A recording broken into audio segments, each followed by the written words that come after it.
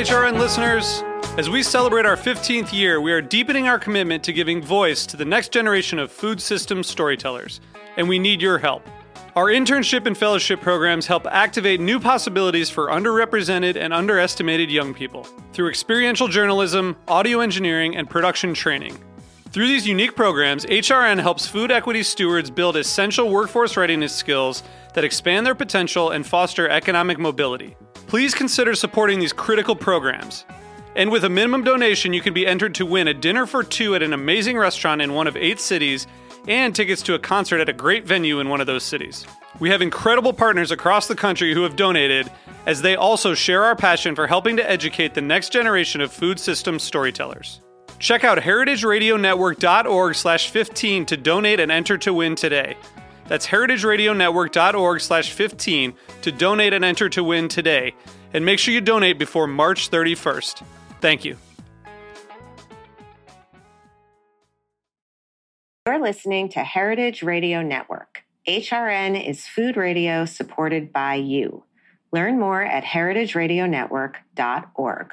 This episode is brought to you by Roberta's, home of Heritage Radio Network since 2009. Learn more about Roberta's at robertaspizza.com.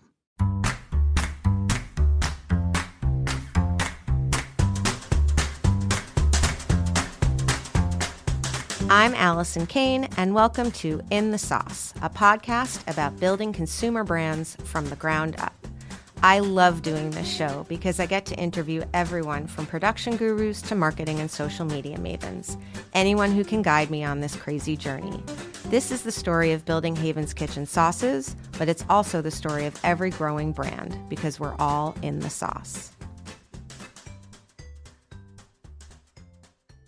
Today, I'm joined by our content director, Ashley Ciandre, and Stacey Hartnett, Vice President of Ecom and Marketing at Chomps, the better-for-you meat snack brand on a mission to inspire a healthier way of high-protein snacking.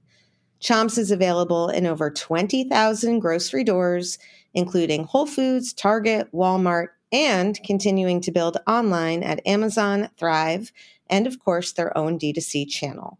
Stacey's been at Chomps for over 4 years, and her role has evolved from media buyer to now building and leading the marketing function across e-com, brand, consumer, and innovation.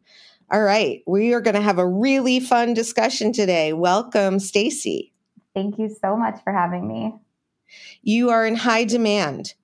Is that so? Were you like flattered when I said that, maybe we would find someone from Chomps? Everyone's like, Stacey, get Stacey. Of course. I didn't know I had that reputation with the team. It's very flattering. Yes. And that's partly, Ashley, why I wanted you to come on, because you really wanted Stacey to come on, and I just thought that would be really fun. So how are you feeling? Are you loose for your first pod appearance? Yeah, I'm super excited, and I'm so excited to hear about the world of D2C. It's going to be a nice refresher for us. Yes. All right. So Stacey, First question is really just a very, very big picture sort of. I feel like a couple of years ago, every other word was growth. It was growth this, growth that, growth. And I feel like it got thrown around a lot because I was like, well, aren't we always just supposed to be growing? Like, isn't just growing like running the company? And obviously that was a little reductive of me. But it seems like it has evolved a lot from, a world where we were just trying to make digital ads work to channel people to buy directly. And now, obviously, a lot of things have changed sort of in the ecosystem. And I'm just wondering, for you, who's been sort of across all of these different functions and your role has been evolving, for the past several years, how do you just like frame up what growth means to you? Yeah, I mean, I agree with you 100%. I think growth as a term has certainly morphed into a messy kind of beast of a term. I think a lot of the times it gets too narrow of a definition, actually, too narrow of a scope. In those pre-iOS kind of environment, you thought about, there was so much discussion around growth hacking, where a brand could select a single channel, kind of hack their way into fast, top line growth and acquisition. And that's what it meant, right? How do you hack an algorithm? How do you hack creative or messaging? But as things have shifted and changed, I think the conversation really, the term overall has become much more of a broad business and general management term. So how do you not just think about top line acquisition, but through to retention and LTV, and how are you truly creating a sustainable long-term business that has meaning and depth behind, the lowest CAC, for example. Right. So for everyone listening, LTV, lifetime value, and CAC, cost of acquisition, just in service of those who are not acronym proficient. The other day I used a sentence with 3 different acronyms, and everyone, my whole team kind of turned and looked at me like, that is a good reminder. Take it easy, Tiger. So, and I mean, I think, that it sort of speaks to this larger, it's almost like any kind of hacking, biohacking, growth hacking. I'm not sure that the world actually grows on hacking. I think you can have one-off crazy stories. I think you can, read people talking about how they injected themselves with whatever or did whatever. But hacking in general seems to me to be less in favor right now than good old-fashioned building the business and making a product that people love and buy over and over again. I agree. It took attention away from the product itself and the experience and kind of that need state and that solution that your business is trying to solve on behalf of the consumer. Yeah. And I mean, I guess the second sort of piece of that is because we're back to sort of this idea of a healthy business, not a hacked business, right? I think, one of the things that you had mentioned sort of in our emails going back and forth is that marketing as a function has always been evolving, but is now really in this interesting spot, because one of the things that happens when the hacking stops is that all of the channels start to bubble up as equally important. And that means that everyone needs to be on the same page and on all cylinders. And I guess you now, as you're leading that marketing function, I mean, you said e-commerce, brand, consumer, innovation. How are you thinking about your role, about all of the blurring channels, about the communication from one part of the team to the other? Like, if you can just sort of like map it out a little bit, the way that you think about it in your brain and the way that it's, mapped out at Chomps, that would be really helpful. Yeah, of course. And our evolution has been really interesting because Chomps did start D2C first. So, we've been on Shopify for, 11 years. So it was really focused on it and did benefit from some of that, hyper targeting. And the team was built D2C and e-commerce first. But as our audience changed, as our co-founders made incredible decisions early on to diversify our sales channels, they kind of saw the importance of expanding beyond D2C. They adopted Amazon. It wasn't one versus the other. How are we building Amazon and partnering with a platform like Thrive and then into retail distribution? The importance of diversifying sales channels and marketing became very clear. And so very early on, the team, because it was small at the time, I joined at 10 people. Each new role, we really thought about the importance of a growth mentality starting at the highest business objectives. So it's always been very clear for Chomps, like what we were trying to do and accomplish as a business.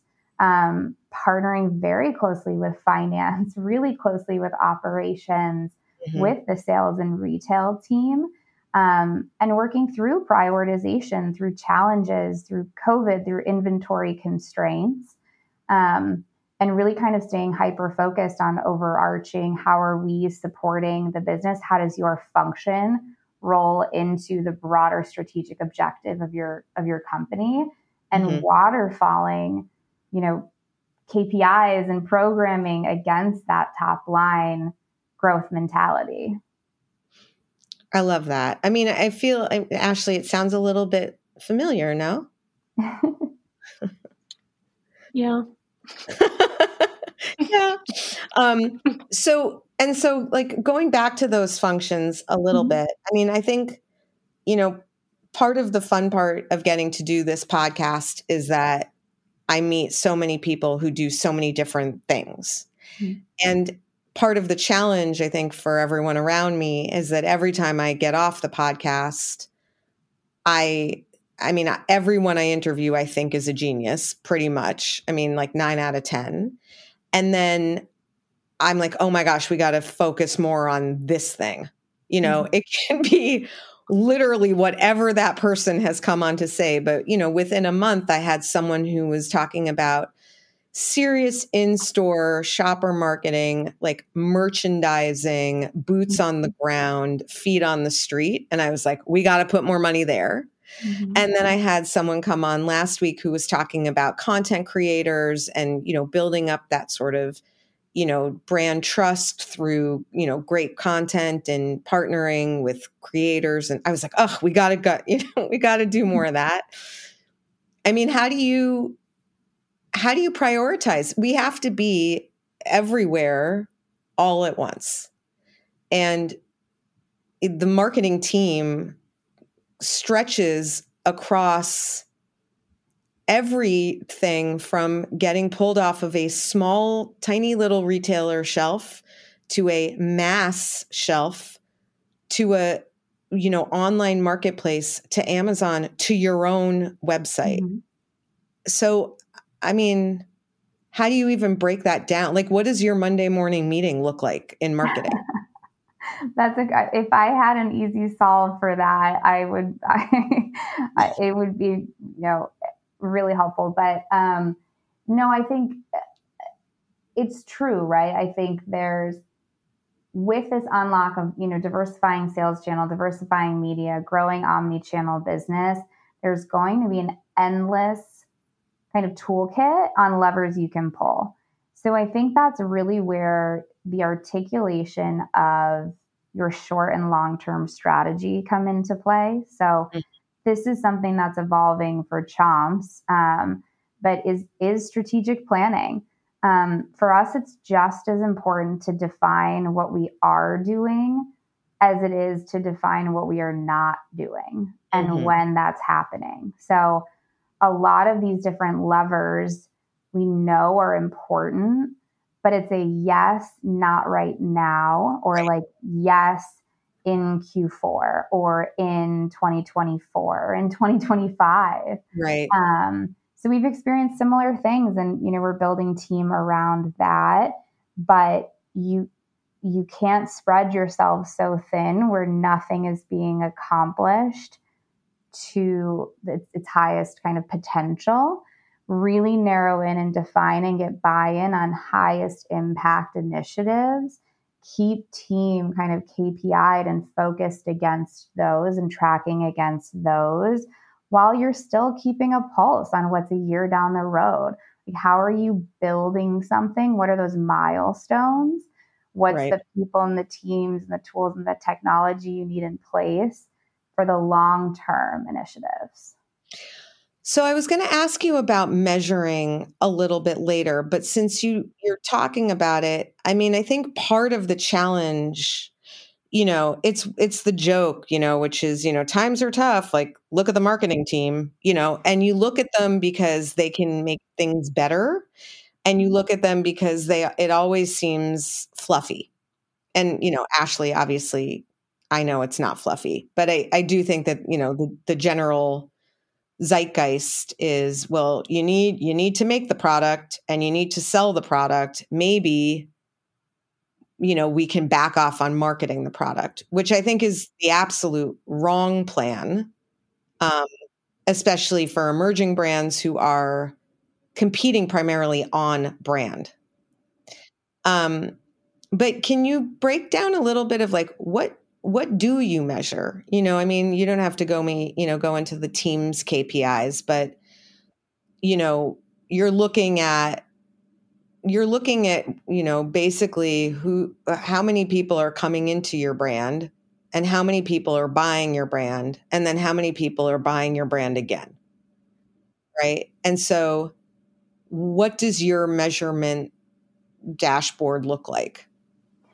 Yeah, I mean, it's that, right? I think we have, company initiatives and top line metrics that are focused around, full funnel. So how, brand awareness overall, household penetration, but also important retention metrics, buy rate, repeat rate. And then everything from, team KPIs kind of waterfall from that is what needs to happen to hit those top line metrics. But to your point, I mean, there were kind of two big kind of moments in the Chomp's history where we essentially shut down marketing. COVID hit and we were, e-commerce, but we were also retail. Our product at Checklane was literally behind plexiglass. You couldn't reach the product.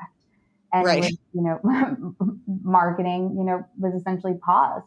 We'd shut down our D2C website through a period of D2C, inventory prioritization so we could hit retail reset schedules. We can always sell on D2C. Amazon won't kick us off D2C, but there's a prioritization need for our partners on shelf. You can't lose that shelf space.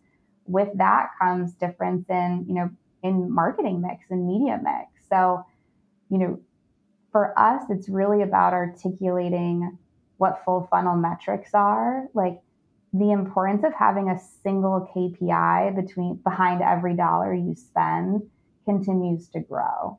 It's so easy to look at ROI and just to decision make off of that, but to have a program succeed or to build up the funnel, really thinking about from the start, how are you optimizing and how are you decision making against that KPI? And then understand the business context. Those weren't the times to spend. Those weren't the times to do certain things. So you had a really high growth, performance driven team that you then had to motivate. We, dove into our foundation. We looked at what we had built. We optimized. We built a new website, during that time period so that the rebound and the build back could be really accelerated. Yeah. I mean, it's a great product and it's a great story. And it just felt ubiquitous quickly, but it's funny, and then you say that it's been there for 11 years, so nothing's quick. Well, some things are quick. A lot of hard work from our co-founders before the team was even built. We have legacy Google campaigns that, our co-founders are Pete and Rashid. It was Rashid's campaign against Pete's campaign. They were competing against who could run Google ads better. Right. Okay, we're going to take a quick break and then we're going to come back and talk about awareness and retention. We'll be right back.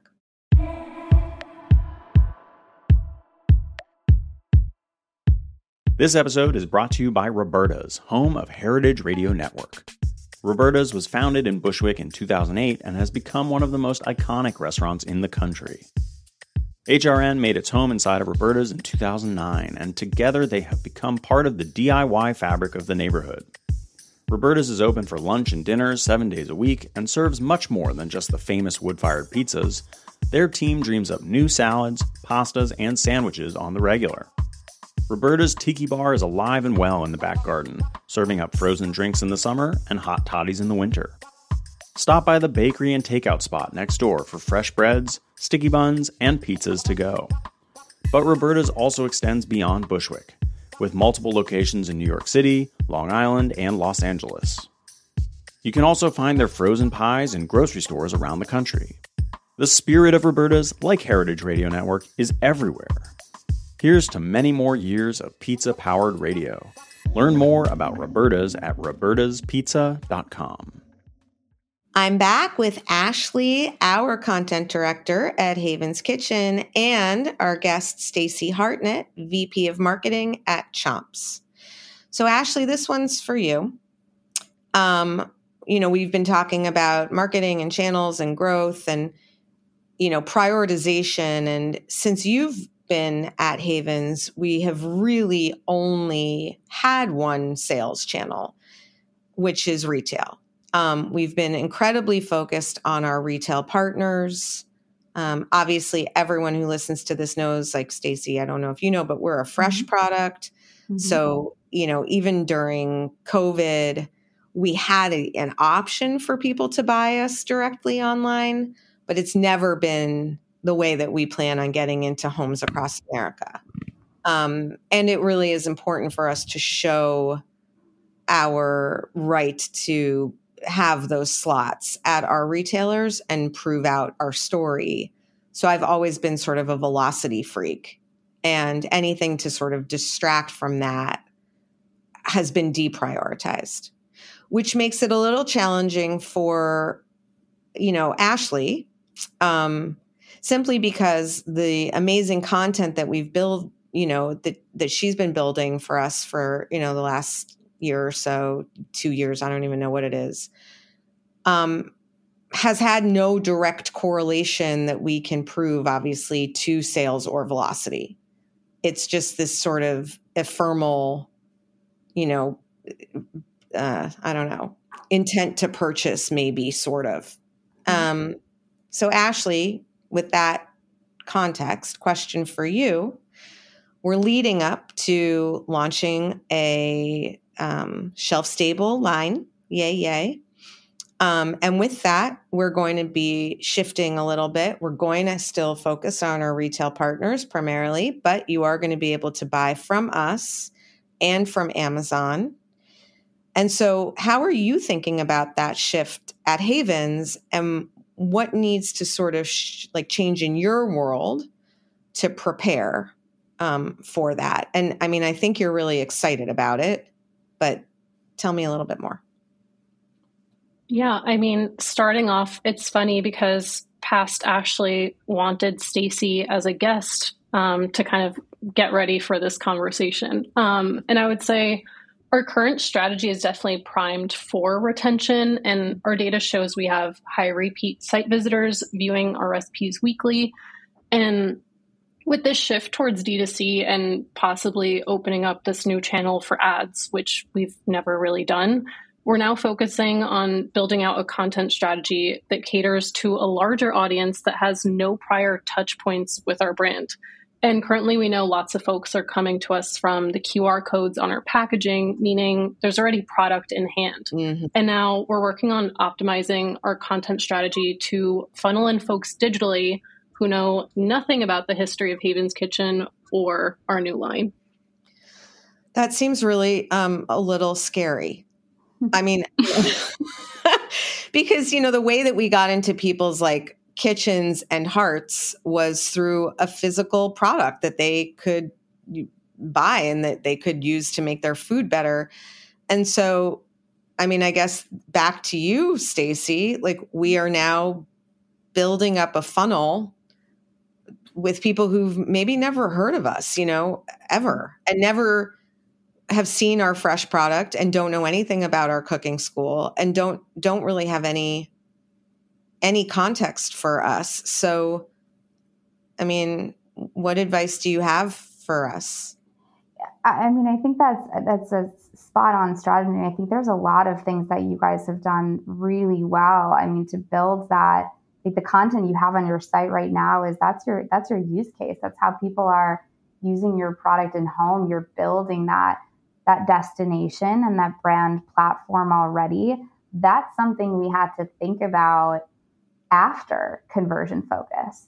So when we launched our new website in Q1 it was a totally different landscape than when we really had built it 2 years ago when it was e-com heavy.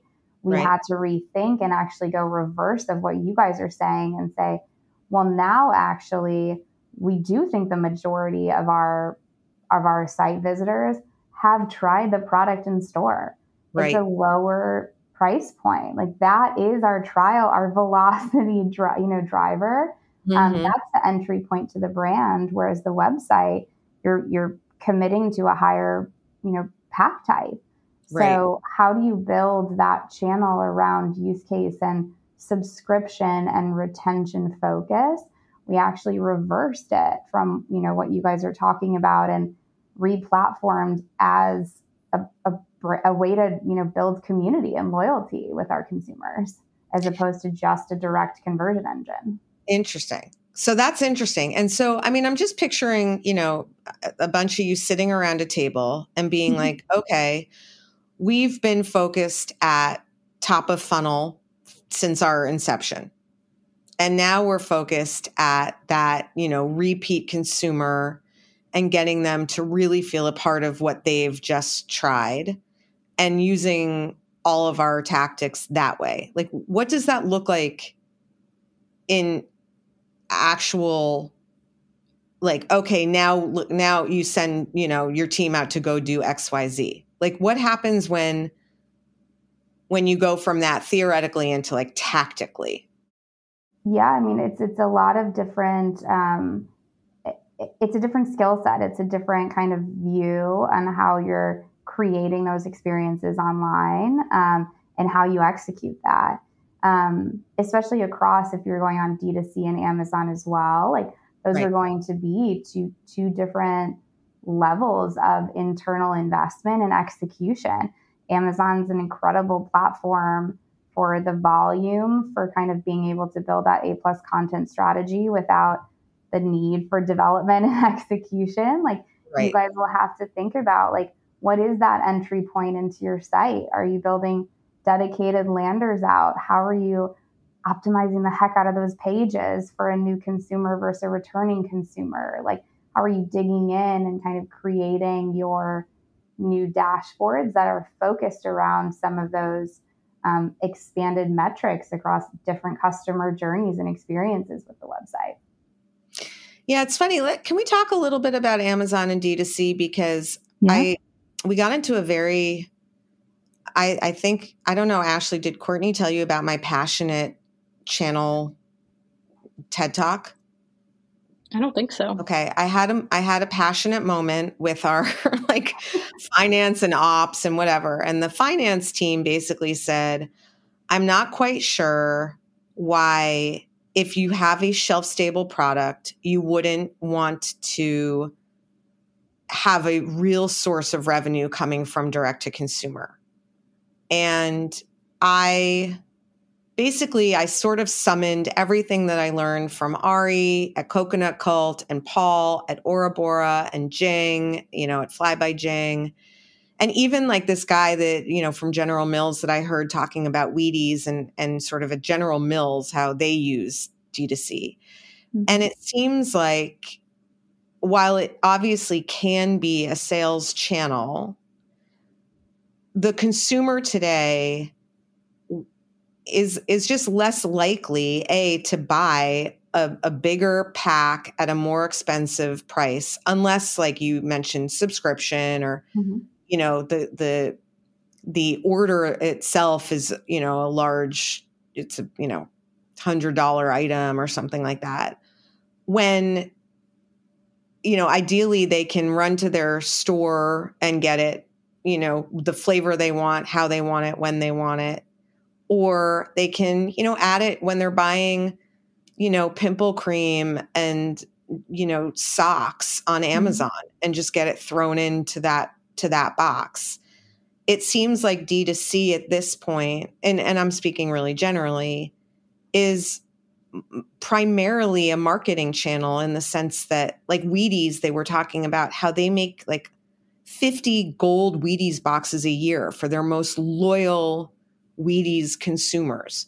That they're not selling those at Walmart, but it has to be a special offering, or it has to be a community builder. It has to be something that's just a little different or more special. It's the way that I'm reading it. It's the LTOs, it's the special collabs, it's the the hot pots. It's that stuff. I mean, is that how you're thinking about it too, a little bit, or not as much, because you are the kind of thing that people definitely pantry load, and people definitely want their bulk pack, every month delivered so that they have the snack that they want. It's probably a little different for a snack like you. It's similar yet different. I would say I agree with that kind of overall assessment, right? Like asking a consumer to go to a D2C website, to go through that process, like as opposed to shopping across different brands, whether it's on Amazon or Thrive, as they're doing grocery shopping, it's a different lift. It is a different consumer. Things like Shop Pay, or we're really excited to test, Buy with Amazon as well through D2C. But, it's how do you, the concept of eliminating friction in a purchase. Right. But the lifetime value of consumers and the loyalty of that audience is still so important, but the scale is different. The business mix is different, and what we're able to do in scale on Amazon is going to outweigh that of D2C, but it doesn't minimize the importance of continuing to invest in it. Right. But to your point, work with your finance team, like understand customer specific profitability, understand your margins, your operating costs, like the overall structure, and that will kind of guide prioritization across those different sales channels. Yeah. And one thing I do want to just tell other brands, because we just went through this, is, Amazon can take, if you have an agency fee for a few $1,000s a month, and you have, the setup fees, and, you have to park your ads on yourself and defend yourself against whatever, what is it? Defend, destroy something. There's some like 3Ds. It's going to take a while to get profitable. I think there was a misconception that Amazon is just like profitable sort of like day one, because they don't have the payment terms of a UNFI. But you are going to be making a pretty solid upfront investment. That said, it seems like it's a good channel, like you said, from a volume perspective, and also just from a search perspective. Yeah, I mean, Amazon's changed a lot as well. It's very dependent on your category, but some categories have become more pay to play as well. So you have your organic strategy, but paid plays an important role in kickstarting that flywheel. So it's all about the Amazon flywheel, which I truly believe in, and we've seen. So for us, a lot of the time too is when is the right time to accelerate and start that acquisition and grow up the funnel. But yeah, it might not be profitable from day one. So understand what's that investment window to really prove out the channel. But honestly, we've seen just it's a huge unlock and growth opportunity for us still to continue to invest. And I don't know if you don't have to share details, but there's sort of like that paid on Amazon, and then there's just good old fashioned, Google ads, Facebook ads, Instagram, even Pinterest. Like everyone's you can do an ad anywhere. Yeah. I know that and you've talked about sort of like using data and insights to test the ads. Can you give me any examples of things that you thought would work that didn't, and things that you didn't think would work that did? Yes, I will try to think of them. You tend to remember what didn't work more. Yeah, go for it. I mean, I would say, for us, we diversified media a lot. And then there was almost a year where we had traditional paid media turned off completely. So that was that inventory constraint period where we were really prioritizing retail. And subscription and just, continuing to get product into our existing consumers' hands. So we just recently started again, paid social and paid search. Amazon for sure is an acceleration platform for us. Like the media there, we continue to build more into display and online video and more consideration and brand building tactics within Amazon. But I will say when you are cross-channel, things like influencer marketing for us is probably our highest or is our highest investment from more of a broad digital marketing perspective. Measure both. Right. You have an influencer post, you'll likely see a lift in Amazon, whether it was directing them to Amazon or not. And then use your D2C list to also understand like who prefers to buy on Amazon. Segment that out, send them specific offers or discounts or, initiatives and things like that specifically, like test those things in your email campaign. So you can tie those two together. We do Amazon, send me a sample program, for example, where we have email capture. So we have this really robust email list that we knows prefer to shop on Amazon. So any opportunity to understand that buying preference, use it, segment it. Ashley, did that just make your head sort of like start spinning a little bit? I feel like we should have a follow-up. Yes. You're definitely going to have a follow-up. But I mean, it's interesting because I was like, who's going to own Amazon on the team? And this is not a solely Amazon discussion, but it is kind of interesting to me to think we might want to talk about that, Ash, because, so much of it is likely going to be driven by the content there.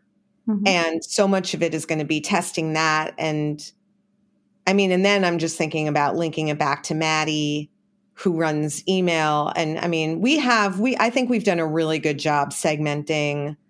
We have our social nature flow. We have our sort of OG cooking school flow. We have people who've come in through, the QR codes, but this is going to be a really interesting one.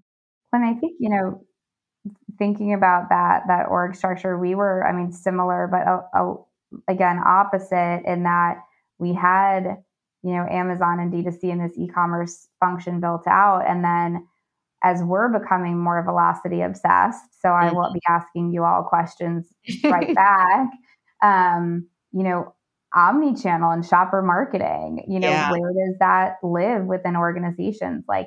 Not just startups are trying to solve that problem, but, large organizations, where does that sit? Is it its own function? But the same thing, we have, email lists dedicated to each retailer. So how do we know that people are really excited about our Target launch, and how do we segment that out? So that cross-functional collaboration now is really critical. And how we think about it is what's that kind of core competency? What's the largest core competency that's going to drive that channel? That's probably where you should have it live the closest to. And then you build those dotted lines and you build the processes. It's funny how, everyone builds up their teams differently depending on the priorities and depending on the skill sets and the excitement that each person on the team has.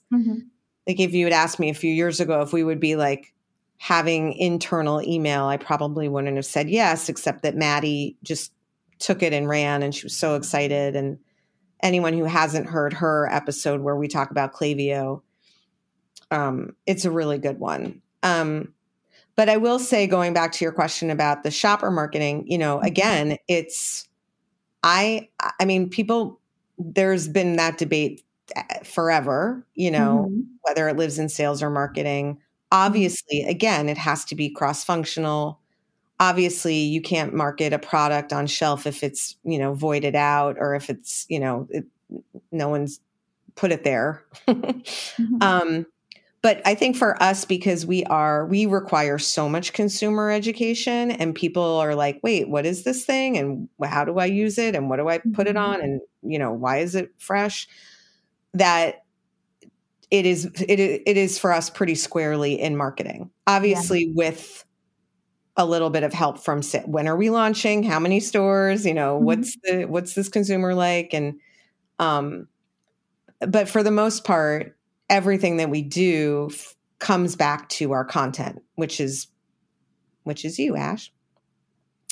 Going back to something that didn't work. I don't know if we got to that. Well, we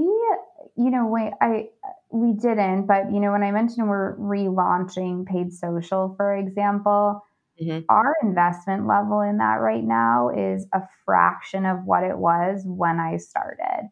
Right. And I think that yes, was driven a lot. I mean, that was 4 years ago, but early on when I started, that was one of the first things we did was pull that spend down and reallocate.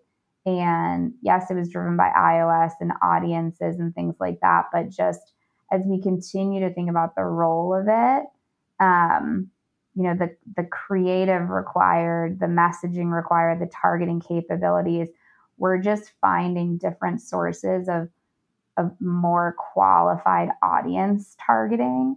So, something like Instacart, for example, is just an unbelievable unlock for us. Yeah. It's just, being able to really tap into actual purchase data in and out of category. Like, I think, for us, it's not just focused on category switchers, it's incremental to categories. So, broader, better for you snacking. Yeah. The power of that data just is going to far surpass like some of what's available now in what historically were those growth channels. And do you feel, so you're spending a lot less. Is that, do you feel sort of like you're shooting into a big wide ocean and you have no real, to me, it's, again, I'm so retail first and I'm sort of so velocity focused that to send an email into the world of Instagram of some demographic that might be somewhat interested and then not even know if they ever go buy it, just to me, just does not feel like a good use of our money. And I know that that's, again, pretty reductive, but how are you thinking about paid social aside from influencers like ads, really?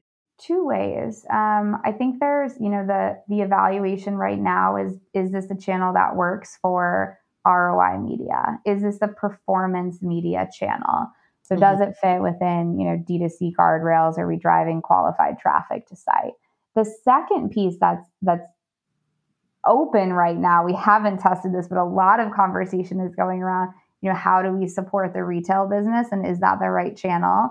So the way that we're thinking about it, and we're still in media planning, so it's not a solution yet, but is thinking about how do we pump the right qualified audience into a platform to take advantage of the reach and the engagement and the CPMs, and then what's that messaging and that measurement? So we're using Aisle, for example, right now. How are we tying it into the retail piece of it?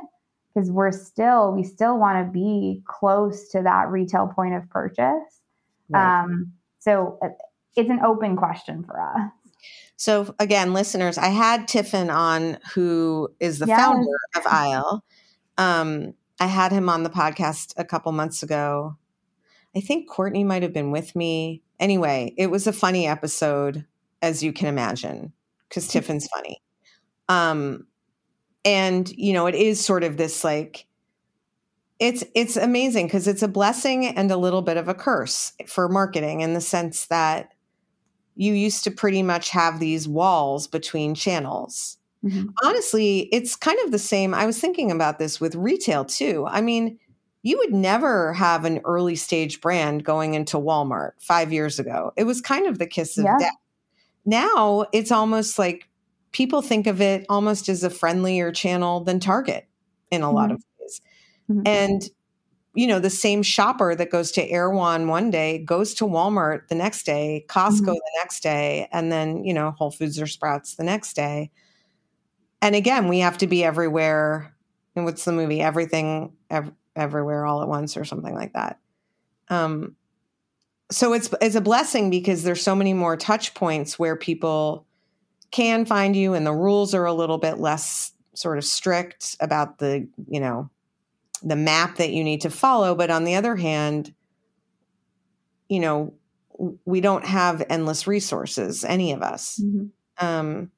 So when you talk about media planning, what does day one of media planning look like? Like, what does the whiteboard for media planning look like? It's a good question as we really kick off 24 right now.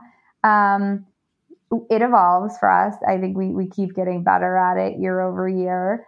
So, step one, I think is at its highest level, like, what is the company trying to achieve? Especially from a marketing perspective. So even outside of revenue, like, you need to understand, like, do we have specific brand awareness goals, aided, unaided awareness? Is this the year that you are really trying to drive that? Are you trying to drive more recall or equity? Like, what are the marketing jobs to be done that are going to drive kind of your overall investment level? And then from there, once you kind of have buy-in on that, that's when you can work backwards into a few different buckets, I would say, is, what's your most protected performance investment? Then how do you think about, what is that brand investment needed? We budget on, base, build, and test program methodology, working, non-working. Like, there's a few different ways that we'll slice and dice that. Retail specific, we'll add a whole layer to that. Right. What are the retail specific requirements? Where do you want to invest? When? What's the maturity of your retailers? The same way that you guys are thinking about how do you invest in making Amazon launch work? What's required for a national launch at Target? Yep. Are you in the red for 3 months before you start to see profitability? Like, those types of kind of strategic decisions will then flow into kind of what tactics are best to solve that. Yeah. It's amazing because my brain is going, you can go laterally or you can kind of go vertically. Yep.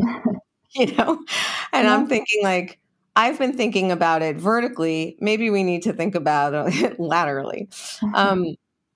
So Ashley, what has all this sort of, I know her brain is kind of amazing. And I want to give you the chance to ask any question that has come up for you in the last, 50 some odd minutes. Like, what's gotten your wheels churning? What do you want to follow up on? Well, first off, I definitely want to re-listen to the entire episode. Second, I think what I really want to dive into is the idea that if we were to run ads, let's say for our current line, there is sort of that level for education. And I'm thinking with our new line, we're not going to have to educate the consumer on what or how to use the product, which I think reduces like a really nice barrier. But yeah, I think it's mainly like figuring out the target audience for our D2C business and just like how to reach and engage with those folks. Yeah. Yeah. And I mean, I think it's going to be fun for us to, send people to buy wherever they want to buy. I mean, I feel like we've had this discussion, but ideally people come to your website and they are given choices. You can add this to your Instacart. You can add this to your Kroger.com cart. You can add this to your, Amazon cart, or you can go over to Amazon, or you can buy it directly from us and we will make it as frictionless as possible. So, we recognize your credit card or whatever it is.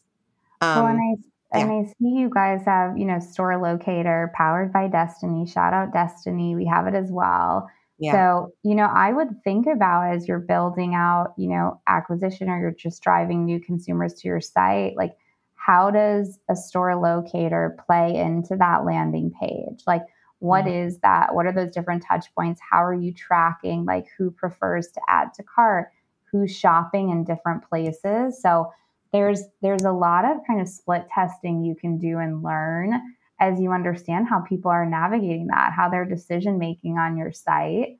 So think about the hierarchy of the landing page. Test out different content blocks. There's a whole series of kind of CRO and tools out there that make it really easy, without we love our developer. We don't know what we would do without him. But that does put a lot of power into, Ashley, your hands to just play around with different things and A/B test. It's so exciting. Yeah, it really is exciting. Stacy, this has been amazing. And I think we are going to be able to follow up, hopefully. I know you have a big life event happening soon, so we had to get you on here pretty quickly. But, first of all, feel free to call us at any time about retail stuff. And, retailers have all sorts of things that they suggest that you should do. And some of them, as you know, are better investments in the relationship, let's say, than in necessarily like driving a ton of velocity. You will definitely be getting my call for that. And Ashley, thank you for coming on and guiding the conversation more specifically, because obviously this is your wheelhouse much more than it is mine. Thanks for having me. Yeah. Stacy, good luck, and thank you so much for coming on. We'll be following up with some questions, but it was amazing having you on the show. Thank you. Thank you both. Excited to try your new products. Yay. January. And Liam, as always, thank you for engineering, keeping us all on the rails, and everyone listening. I will be back next week with another episode of In the Sauce. In the Sauce is powered by Simplecast. Thanks for listening to Heritage Radio Network, food radio supported by you. Keep in touch at heritageradionetwork.org/subscribe.